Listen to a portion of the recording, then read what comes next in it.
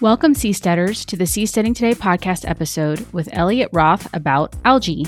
Elliot is the founder of Spira Inc. Spira develops pigments and dyes from microalgae, and Elliot explores how algae and seaweed cultivation can change the foundations of our global supply chain. Enjoy. So, Elliot, to get started, why don't you tell us what first piqued your interest about algae and how you got started? Yeah, so I got started working with algae back in about 2016, more out of necessity than anything else. And I started out by like looking into ways to feed myself. I was doing food insecure, and I ended up taking on some clients that never paid me anything. And I don't know if anybody's done consulting work, but it's pretty crappy when you have people that don't pay. So it was either watch out and move into my parents' basement or figure something out. And I decided to space geek. I looked at what NASA was doing for astronauts, and they were growing algae. And so I figure, if it's not killing the astronauts, it's probably not going to kill me. And so I started growing these big tanks of algae in aquarium tanks, and these green bubbling cauldrons of slime, and eating that as my main protein intake. And I lived on that for about 2.5 months when I got started. That and whatever food waste I could find. So that was kind of what got me started on algae. I realized pretty soon thereafter that it could be used in a number of different things, ranging from wastewater treatment to CO2 capture to biomining to all kinds of different stuff, and everything in between to manufacture the basic fundamental building blocks of the world that we end up using. And so that's how I got started. And 7 years later, here we are producing pigments of all things as a starting point of ushering in a biomanufacturing revolution. Wow. So bioengineering, manufacturing revolution. Okay. I want to hear more about that. So tell me more about that, about changing the way our industrial food system sources pigments and other materials. Yeah, just manufacturing in general. So, I mean, this is really pertinent to seasteads. The way that we manufacture things is hugely complex and cumbersome. It comes from all over the world, goes all over the world again in order to create stuff like the devices that we end up using. Sort of insane that we have this complex and cumbersome supply chain, and that sometimes all of a sudden this global panorama or like a really big panini comes along and ruins the supply chains that we end up having.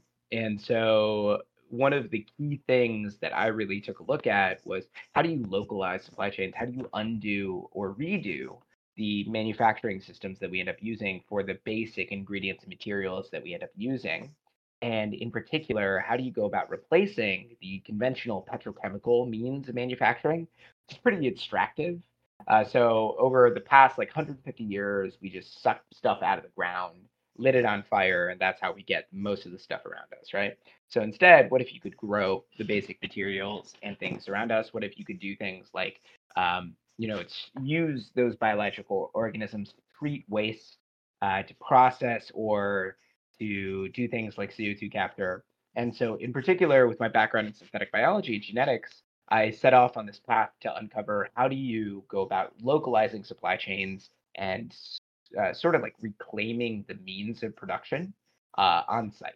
And so I became a seasteading ambassador back in like 2015 or so, and I was looking at ways of producing and manufacture all of the materials that you need to have a sustainable, completely enclosed, sustained habitat, similar in nature to what you would have on a seastead. And so I started doing that initially with food, just because I thought it was one of the most pertinent things. I sort of approached things on the basis of Maslow's hierarchy of needs. So food, water, shelter, things like that. If you don't have them, it kind of operates on the rule of threes. So 3 minutes without air, you die. 3 weeks without 3 days without water. 3 weeks without food. Those are the basic things that, if you some people say that if the supply chains broke down in the span of 3 days, we would have riots because we wouldn't be able to have the foods that we conventionally consume. And with the world in conflict as it stands right now, it's kind of scary to think that there may come a time when you won't be able to get access to basic nutrients. I'm actually going back to my roots and starting something called the Super Slime Me diet, sort of like Super Size Me. I don't know if there's a place where I can post a link or anything like that, but I'm going to be eating a diet of algae, starting out with a week and then potentially expanding to a month, just to see if all of these dystopian apocalyptic films have something that is worthwhile. So here, I'll post the experiment in the chat right here. But yeah, the overall idea is that by using, but it's kind of like a first principles perspective. So going to the base level of the food chain, how do you get pure energy from the sun converted into useful materials? How do you gotta get as efficient as possible at converting that energy into useful things for us to use? So that's kind of where the genesis of using algae is and how we might be able to apply that in more localized fashion on seasteads. I think what I know from science fiction, which of course is irrefutable, when people have had to survive on algae, it's just kind of unpleasant. So it seems to be like nutritionally complete, but maybe not the most pleasant eating experience. Correct. Yeah. Yeah. But I don't think anybody's actually tried it. I was looking all over the literature to see whether or not there was evidence of somebody actually living on algae, and I couldn't find it. So that's kind of the genesis of this. So, and are you going to have different varieties to provide different nutrients? Yeah, yeah. So I'm going to get most of my protein from spirulina and chlorella. I'm going to get most of my calories and fats from nanochlorapsis and schizocatrium. And then I'm going to get more of the taste and texture from various seaweeds. So kelp, kombu, right? Of course, bladderwrack, seed lettuce. There's ulva, like tons of different types of seaweed, wakame, arame, just all sorts. And you can get all kinds of really interesting tastes, textures, various things. I'm going to try to make cheeses, bread, burger, those kind of things, making it so that, like you said, it's not always the most enjoyable when they're in the middle of surviving on only algae. I'm going to try to see whether or not we can make it actually enjoyable and something that people can do as opposed to have to do if they're in apocalyptic situations. Would you say more about what the goal is for our food system? I mean, I'm guessing that you don't expect all of us to like suddenly have the majority of our diet come from algae, at least not in the short term, but like what would you like to see changes at a more, I don't want to say reasonable, but what kind of changes could you expect to see as Americans in particular accept more seaweed and algae into their diet? Yeah, yeah. Well, I think we have a malnutrition problem in the world currently, both from certain people not getting enough nutrients and other people getting too many nutrients. And this malnutrition problem affects kids currently. And then 45% of children under 5 actually die of malnutrition. And so, in particular, when you look at the world and the growing population, how do we feed everybody? And the ocean comprises about 70% of the total landmass, which is a huge farmable area. So why not tap into the ocean as a means of supplying localized nutrition, especially if kind of the world's population lives near a coastline? And so, in particular, when we take a look at the way that we are shaping our destiny right now, we have mass scale animal agriculture, which is responsible for about 20% or more of global carbon emissions. We have these really unsustainable food systems that end up fueling the average American diet.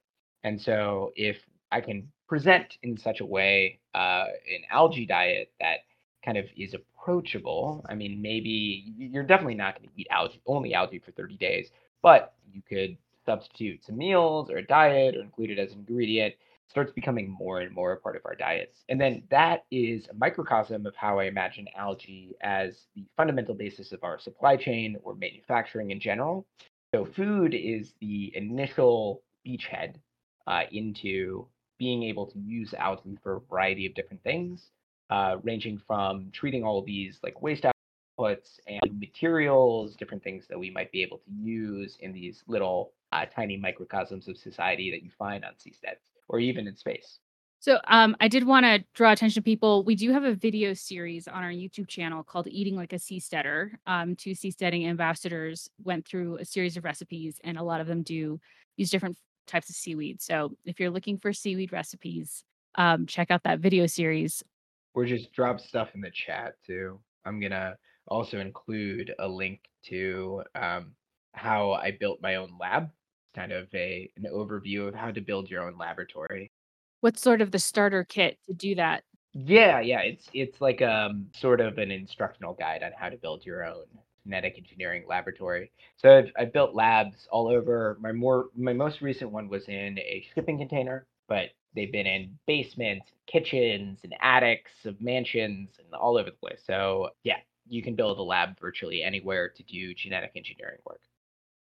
Would you consider seaweed cultivation sort of a good business idea for someone who's maybe not currently in the maritime industry but wants to seastead? Sure. Well, I think farming sucks just in general. That's just the way that the world is built right now. Is that the margins for farming are pretty minuscule. If you want to do things like, for example, keep chickens or grow a garden, I highly recommend that. I think it's really important to practice this idea of like victory gardens, whatnot, to help sustain yourself and kind of like add into your diet. It also tends to have people live longer.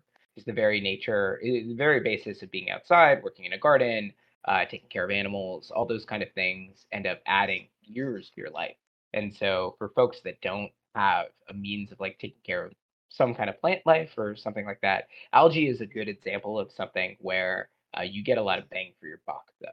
And so maybe not like seaweed farming necessarily, but something on the order of like, I don't know, an algae tank would be kind of cool, or duckweed, or something in your pond, something like that, where it's useful, it's usable, it's something that you could use either for yourself. And what's the processing like? So let's say I have a vat of algae growing. What do I do to make it usable? Yeah. So you and I were talking a little bit about this before everybody ended up joining, but algae can be used to produce a variety of different things. So I call it the four P's, is how my company's been approaching things. So you got pigments, you got proteins, plastics, and pharmaceuticals. Those are the four P's. And one of the key things that I tend to take a look at when working with algae is how easy is it to get stuff out of it. So why we're focused on pigments is that it's actually relatively easy to get colors out of algae. They grow using photosynthetic pigments, and so they're already naturally present. It's already really easy because they produce a lot of them as means of absorbing all the light. And then the artificial colors that we end up using for food, cosmetics, and textiles are pretty nasty. It makes a lot of algae replace these pigments. It's low volume, it's high margin. We approach it kind of like a Tesla Roadster sort of thing. So start off really high end and work our way down. Edible proteins are a little bit more challenging to end up pulling out, but you can use a very simple like coffee filtration style method to pull out all the edible proteins. So think of where you're growing your algae as this green pond, and all you have to do is sort of like skim the pond to pull up whatever usable material. Then you want to pop open the cells and then filter out the proteins from everything else. And so you use just like microfiltration, ultrafiltration, centrifugation. Those are the three main machines or methods that you use to pull out all of the edible proteins and to separate the pigments, proteins from everything else. Some of the other useful items are stuff like fuel and plastics, the density of algae and how you have to grow it, and how there's really easily available oil sources elsewhere. You can grow your own fuel. You just have to grow it in such a large volume and process it in such a way. You got to like heat it up and really crack open the fuel, that it makes more economic sense right now, at least, to just extract oil from the ground. I would foresee a future like we were talking about where seasteads would be able to generate their own fuel, if you have large enough area to grow your algae, or if you have a way to sort of like heat it up and process it in the proper way using something called hydrothermal liquefaction is one of the main ways of producing fuel. But like all those sargassum blooms, there's like this 5,000-mile sargassum bloom that hit Florida and is continuing to overrun the coast of Florida. All of that is useful material only for like stuff like rubber or plastics or fuel, only if you know how to use it properly and have the energy to process it in the right kind of way. So I think algae can be used as a material beyond just the pigments that we're selling. We're only selling pigments initially just because we know we can make money on it. So starting to delve into stuff like engineered enzymes or protein-based sweeteners or other more esoteric things as we start coming down the cost curve. And then eventually, if you want to produce things like insulin or penicillin or other things like that, there are certain ways to go about producing that in algae as well. But it requires some genetic engineering, and the actual like sterility, cleanliness, and means of producing those things is different every single time. So that's kind of the extent of the different products that algae can work on. Sure, there's more that I can't think of. So, I mean, I definitely take your point that extracting oil is more efficient than making fuel from algae. But do you think that in the near future, if you're seasteading, I mean, does the fact of being located floating on the ocean, does that remove some of the cost? If you can process it at location, and could that possibly remove some of the cost to producing the biofuel? Yeah. Well, what I would say is that you got to look at what are you surrounded by, and you're surrounded by water, right? And one of the key means of like fuel sources that I would say, particularly for like heating and cooking, would be hydrogen gas, just because it's readily available, it's plentiful around you, meaning that you can produce hydrogen gas via electrolysis quite. And that's like a conventional process, right? And so I'd say hydrogen gas is really the thing to probably get out on the ocean. Beyond that, if you need more complex fuel sources, stuff like gasoline or like kerosene or other things like that, one of the first means of getting access to those would be oil rigs, floating oil platforms. And after that, if you do have the sufficient the area to grow things, floating bagged photobioreactors are a way to go about producing lots of algae. And then cracking that open for oil or fuel might be really, really useful. There's some recent fast-growing species that actually excrete oil around them. Those are really, really interesting, particularly because then you can just skim the oil off the top because oil and water are immiscible, right? Immiscible liquid. So you can just pull the oil off the top of whatever liquid you're growing it in. But I'm more of a fan of also the different kind of services that algae can provide. So let's say you're out in the middle of nowhere and end up generating a lot of like pee and poop. Everybody poops. There's a book about it that you can read up on it. How do you deal with all of that waste? End up having a fertilizer nearby.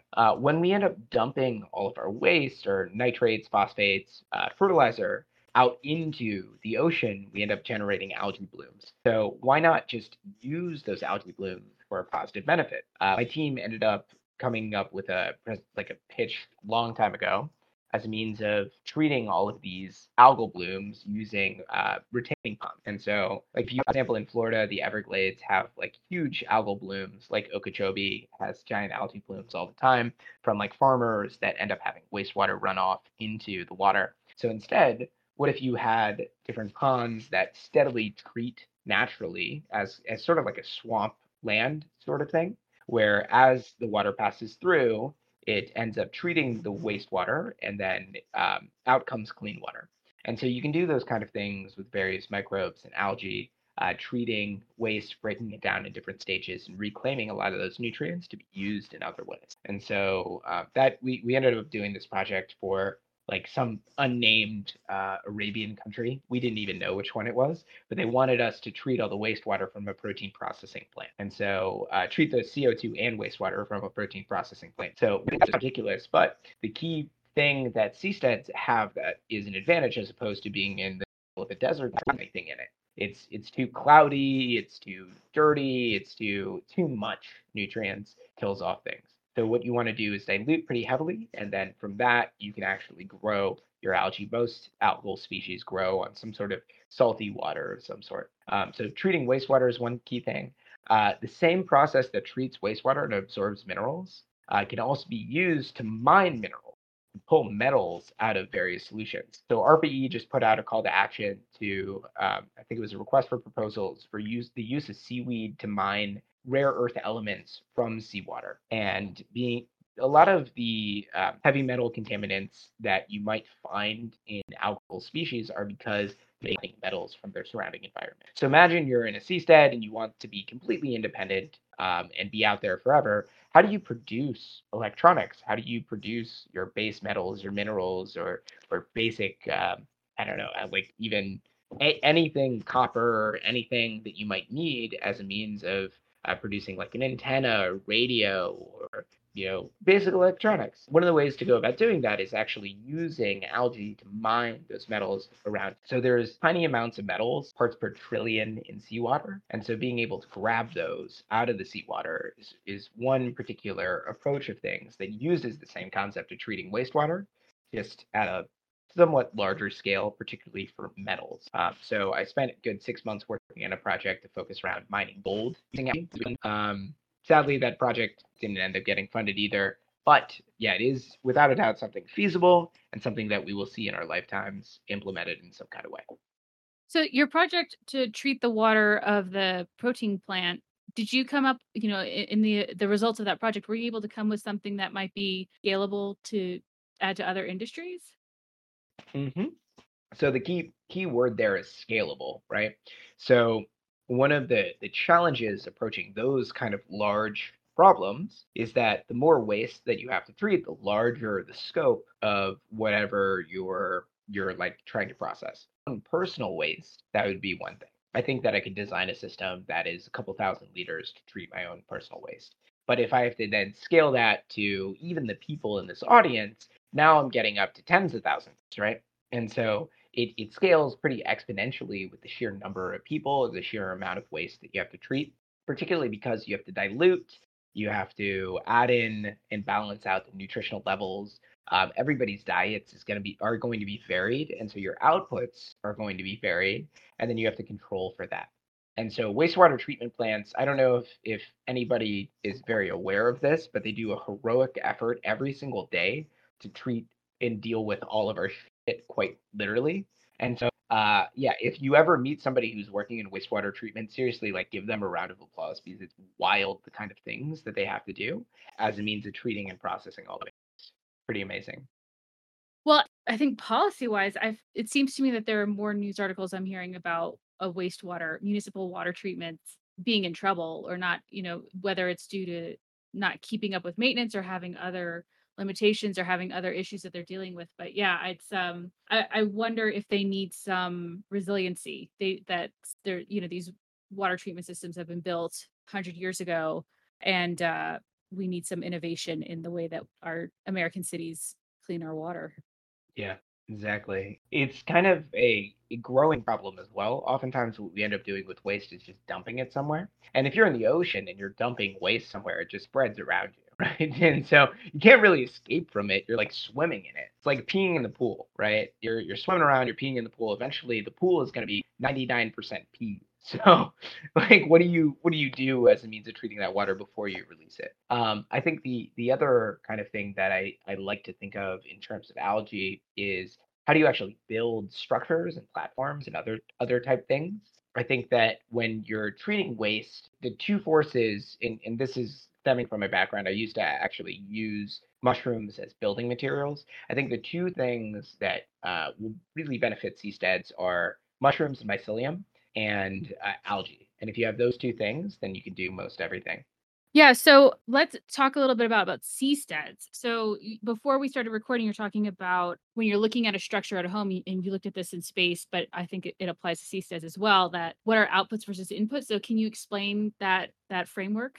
Yeah, so I like to think of things as more or less like systems of inputs and outputs. And maybe this comes from my training as a biomedical engineer, but any like sustainable society has a bunch of inputs and a bunch of outputs. So our inputs are stuff like our basic necessities. So like food, water, shelter, things like that. They need to go into a society, a seastead. And then the outputs are stuff like waste or manufactured materials, upcycled materials, whatever that society ends up building, different things like that. So when we're talking about all of our inputs, a lot of those inputs have to do with like how do you get clean water? How do you get basic food and nutrition? Once those two are covered, you're more or less covered in shelter. Those three things are covered. Then you can start self-actualizing. You can start looking at, how do you enable the society as a whole? How do you create more complex things? And in particular, that's where algal systems as a manufacturing platform come into play. That's where mycelium systems come into play as sort of like structural building materials, as treating all these waste. So when I was getting started, this is actually how I first got started in seasteading. I was actually growing mushroom blocks that would be floating platform on whatever waste materials that we can end up finding. And I've tried that in analog astronaut habitat. So I lived in a habitat in Hawaii, testing out treating waste and treating compost and forming that into structural building materials using mushrooms, and then growing algae in small systems to feed our habitat and treat the waste CO2 that we were generating. So when you're thinking about these kind of microcosms of systems, these little biospheres that are floating out in the ocean, how do you make sure that you account for all of your inputs, all of your outputs, manage them accordingly so that you're not going out of balance, going out of whack, and that you can actually grow as a society, as a structure? Because when you're out there, there's definitely limited resources and scarcity of things unless you go about creating abundance. Is there anything else you wanted to talk about Spira in particular? I mean, I think our network is people who have an entrepreneurial mind. So, any advice for entrepreneurs? Yeah, I think the two bits of advice that I got were the thing that ends a company is that you either run out of money or you give up, right? So that's one thing, is that if you persevere and just keep on going and work on a time frame of 100 years or more, as opposed to working on a time frame of like a day or a week or a month or a year or something like that, then you can outlast whoever else is around you, and you'll eventually follow through and be successful, whatever you define success as. I think the other key thing is that when you're listening to feedback and trying to incorporate all these things, try to build from the end state of the world that you have in mind. And in particular, try to build from the utopic picture that you have. Utopia stands for no place, which I think is really an intriguing concept where it doesn't exist until you go about creating it. And I like to approach things from this mindset of like tikkun olam, where you go about fixing and healing the world as is. And that's sort of the underlying reason. I think if you have the means to do something, you have a moral imperative to actually follow through and fix what you see in the world.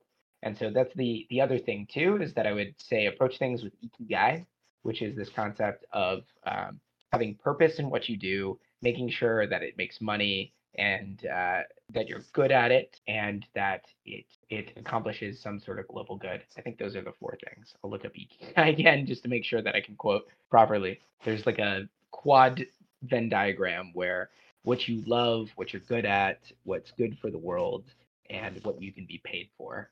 So that's the other thing. So number one, don't give up, keep going, work on 100-year time scales, work from the utopic picture that you have backwards, and then try to practice this like ikigai concept, because when you put something out in the world, it might hit one of those quadrants, it might hit all four. If it hits all four, then you're on to something. Would you mind sharing the utopic vision that is propelling you at the moment, and has it changed in the years since you've had your career? So I think when I got started, I still had this picture in my mind. Like the minute that I started growing algae for myself, I started shaping this picture, this idea that we would have localized production of things. And I think that in order to really engender the industrial revolution like 4.0, we've defined things on the basis of materials. So we've had the Stone Age, the Bronze Age, the plastics age, the silicon age, right, is the age that we're in right now. But humanity has been limited in our comprehension and our ability to create things on the basis of the materials that we have on hand. Material science is one of the main limiters of progress. And so I think that we're moving into the biomaterials age. And if so, biomanufacturing will be what enables us to achieve this abundant mindset, this idea of moving up Maslow's hierarchy of needs to achieve self-actualization for most everybody. The majority of human conflict comes in the form of not having your basic necessities. And so you covet what your neighbor has because you don't have food, water, shelter, those basic things. And so when taking a look at the world state, what I imagine happening is not having to worry about basic survival, basic necessities, basic needs, by being able to have access to that on hand. Something like a biocomputer that can provide sort of like a food replicator. You go up to it, you say Earl Grey tea hot, and it's able to provide stuff on hand almost instantaneously. And so doing stuff like digital to biological converter, where you go from information into actual output, those kind of things are what I imagine a future state to be, where at our fingertips, we're able to have these like matter compilers, able to actually create and shape the world around us. And we can do that by using some of the fundamental building blocks of biology and using direct energy conversion from light into materials. And so that's part of the reason why I looked at algae, where I see it as a means of producing and creating base level materials, whether it's food, whether it's functional building materials, medicines, other things like that on site effortlessly wherever we are. Whether it's a home biocomputer or neighborhood bio mainframe of some sort, something that grows the things that you need and engenders a world in which we can transcend the sort of societal structures and constraints that we currently have that are necessitated on the basis of specialty and localization of resource. And so this kind of creates an abundant society and a means of creating these little tiny biospheres that can go out into the ocean or go out into the cosmos.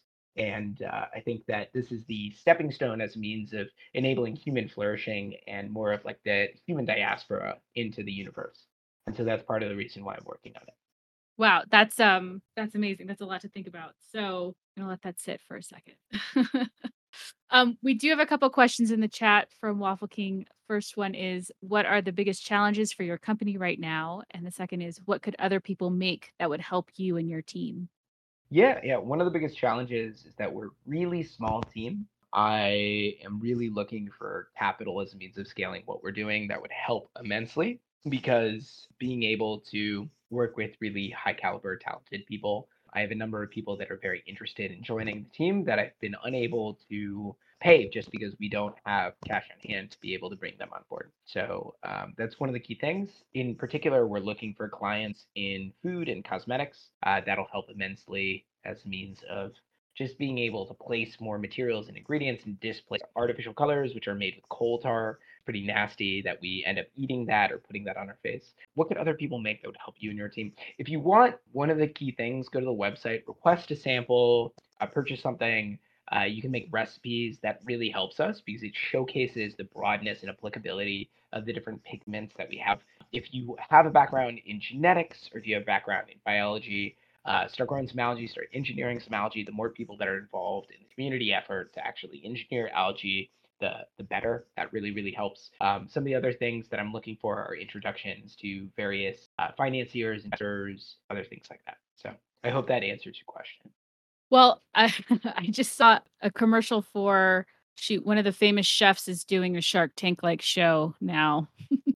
Oh yeah. So David Zilber is doing a cooking show, and we actually used to send ingredients and materials to David at Noma, one of the best restaurants in the world. But they just actually shifted over. They won their 3 Michelin stars consistently. They were rated #1 in the world, and they retired while they were ahead. And so now I think he's doing a cooking show. So I don't know what he's been up to, but yeah, he and I have chatted a little bit about potentially incorporating more algae ingredients materials. Would Spira fit into the same financial channels as like most venture capital? Like we hear about sort of Silicon Valley venture capital stuff, that gets reported in the press. But it would seem to me that the investors who are investing in our food systems might be in a different place. Like you wouldn't have the same network as other venture capitalists. Kind of. I mean, I recently picked up and moved to San Francisco specifically for that reason, for fundraising purposes. So I am here for that particular reason. My lab is still in Los Angeles, my team's still in Los Angeles, but I picked up and moved here. I would say that we are venture backed and scalable in that regard. The challenge with venture capital time horizons for returns is pretty limited when you consider the scope of our challenges, of our problems. I've talked to some venture capital firms that are talking about like displacing a gigaton of CO2 by 2050. However, their time horizon of returns are 7 to 10 years. So what does that mean when your venture capital firm is not going to be around to see the actual impact of your work? So that's kind of key to the people that I'm trying to connect with, are people that have a lot broader and grander ambitions, that are a lot more patient, that are looking ahead and looking at completely transforming the way that we do things, not just being content with incremental advances or quick exits and quick financial returns. Well, it makes me wonder if that utopian vision that you shared might require a widespread shift in focus if we need to have longer time horizon. If we need to, I mean, I was talking with someone about the scale of like, if you're thinking about healing humanity of certain traumas, would it take 5,000 years? And how do you like stay focused on your little piece of that? Like we're just not in the habit. And I don't know if it's a cultural thing or if it's a human thing to be thinking about short-term results rather than being able to think more long-term. Yes, as a hot take, and Thomas Kuhn writes about this in the Structure of Scientific Revolutions, called the old white man problem. So generally, what you have to do is you wait every generation for older people to die off for new scientific advancements to happen. Because despite the way that science works on the basis of scientific method, if you have something new evidence presented, and the scientific method works in such a way that you say, oh yeah, this is better, the established governance or scientific elite or whoever is in place tends to resist change, gets more conservative as they age and get older. And so invariably what you have to have happen is have them die off in order for a new guard to come along and make some kind of advancement. But the world is speeding up as well. The adoption curve for new technologies is a lot faster nowadays than it was before. And so there's this kind of tension too, where as we make advancements in longevity and people get older, does it mean that we get more and more ossified and entrenched in whatever current established paradigms are and more bureaucratic in our systems? Or do we get more flexible, dynamic in terms of technical adoption and response? I think that things are simultaneously both speeding up and slowing down. And so it's really interesting to be at the intersection of where these conflicts meet in the development of new technology. Well, and that's where seasteading offers the competitive advantage to get out and instead of relying on existing institutions, you get out from under them. It's risky, but it also has the potential to have a huge impact on innovation. Yeah, I've been working with special economic zones as a means of understanding where we can grow our genetically engineered algae. That's been really intriguing because we grow in these pond systems, they're streamophiles, anything outside of that like pond is not going to be alive. And understanding what are the regulatory barriers, what are the boundaries that the EPA, USDA, and FDA end up setting, why those are set, they're established with good reason. However, where do we go in the world as a means of experimenting? Foucault talks about these hermetic societies, and that's what really drew me to seasteading in the first place, because you can push the boundary of what is conventionally or socially acceptable in these hermetic societies because you don't have to fear pushing that boundary. Whereas if you were in the main mass society, you would be ostracized. You'd be kicked out.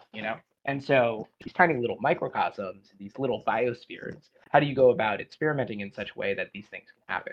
Like my algae diet is an example of this experimentation as well. I don't expect people to follow the same diet, inspire all kinds of different thoughts, conversations, other things like that. And if that's what I can do, then it starts moving the ball forward. So like Elon with electric vehicles as well. We didn't have electric vehicles. There was nothing on the radar for electric vehicles back in like the early 2000s whatsoever. And then Tesla came along with the Roadster and started shifting the conversation. And then open source the AC induction motor that they were creating and electric drivetrain and all of that. And so now you see most automakers are shifting completely away from anything gas powered. And so sort of intriguing how technical innovation can start shifting the conversation. And in particular, right now, what I see in biotechnology, synthetic biology, is that there's a lot of public claims that we're gonna like produce lab-grown meat, or we're going to produce plastics or fuels, or all kinds of these like grandiose statements. But one of the things that I'm looking forward to is being able to actually scale those ambitions. Right now, we work with 83 farms in 15 countries. We have a capacity of about 550 metric tons of engineered materials every month, and I'm looking to put that to use. So if you know anybody who wants to produce things using algae, more than happy to talk to them. Yeah, I mean, you should talk to our active projects, Seabrick. They want to build floating bricks from seaweed. So maybe you guys are using the same materials. So that would be good. So we have about 15 minutes left of our scheduled time, and I again want to invite people in the audience to ask questions. Seeing a few people who are regulars who usually like to ask questions, but you seem to be very quiet today. Speaking of Utopia, we have a book club starting in June on the book Ecotopia, which was written in the 70s. And it's about, it's not necessarily about seasteading, but it is about forming a new kind of society that is more in tune with natural processes. So that should be, yeah, should be a good discussion there. It's kind of interesting to think about if we are changing. Well, one thing in Ecotopia that I found really fascinating is that all clothing and textiles are sold not dyed because they didn't want to use industrial dyes. And so people will use natural dyes at home for their towels and clothes and things. And I thought, what kind of daily habits will have to change if we're changing the way that we source the items that we use in our daily life. There's this expectation of reproducibility and consistency in manufacturing right now, where you expect that if you have an object that it's going to be the same every single time because it comes off of a manufacturing line and that's the way it is. Although the desire of individuals is to express your individuality, and you see 100 other people wearing the same Nike shirt, that is offensive. Like, you are wearing something that somebody else is wearing, and you want to distinguish yourself by your individuality by customizing things, or kind of seeking out and hunting for thrift shop finds and other things like that. And so I think that biology actually, as a means of manufacturing, really aligns very well with this underlying ethos of human creativity, in the sense that every single thing is unique. Every single thing is just a little bit different. And I think that our expectations right now of showing up and having everything be the McDonald's version, no matter where we are, is really unfounded, and something that really undermines what it means to be human and what it means to exist in the world. And so I'm really looking forward to this ideology and return to the natural form in which things are unique in and of their own right, no matter what we end up producing or manufacturing. And the transition point of that is going to be there's going to be a lot of friction there. So I don't disagree with what you said, but I do think that people, the same person, and I'm talking about myself here, sometimes want something that is extremely individualistic or unique. And sometimes I do want someone who's wearing like a shirt that is something that I would wear, because then that means that I have something in common with that person and I have that feeling of belonging. Or sometimes a person wants what they can expect, right? Like that's what the manufacturing is. Like, you get what you can expect. You know that what you buy, because you have experience with the same type of item, you know that you can buy the same thing, and there's no surprises there. And I think that's a lot of people want that as well. So I don't know. I think those two desires exist in the same person many different ways. Yeah. There's the safety, security, and familiarity, where no matter where I go, I can get Taco Bell, right? Like, and that's great. I love me some Taco Bell. But the caveat to that is that, what am I actually eating? Like, when I was working with the Tyson Ventures team, I found out that the majority of the meat in Taco Bell is actually, I think it's like 40% yeast extract, that they've replaced the ground beef with yeast extract. And they don't really talk about it altogether too much. But the reason why they do that is it's a lot more cost effective and it makes a lot of sense. And you don't really notice in terms of the flavor or the taste. But like, there are these things that we're doing by just reverting to the mean and the status quo and familiarity and consistency and mass manufacturing, that really undermine both the human and planetary health in a very significant way, just kind of eroding what it means to be an individual acting in society, which is just kind of curious. There was a really interesting question from Angel, which is more about neuroscience and changes in habits affect our brain, how the impact of seasteading can have on the brain, what algae, what my company does on the brain. And so this is something that I'm actually going to be studying during my algae diet. I'm going to be taking microbiome tests all throughout. And so doing like a time series sample before, during, and after. I'm fasting going in. So I have a baseline metabolic panel, and kind of getting a sense of how my body changes throughout.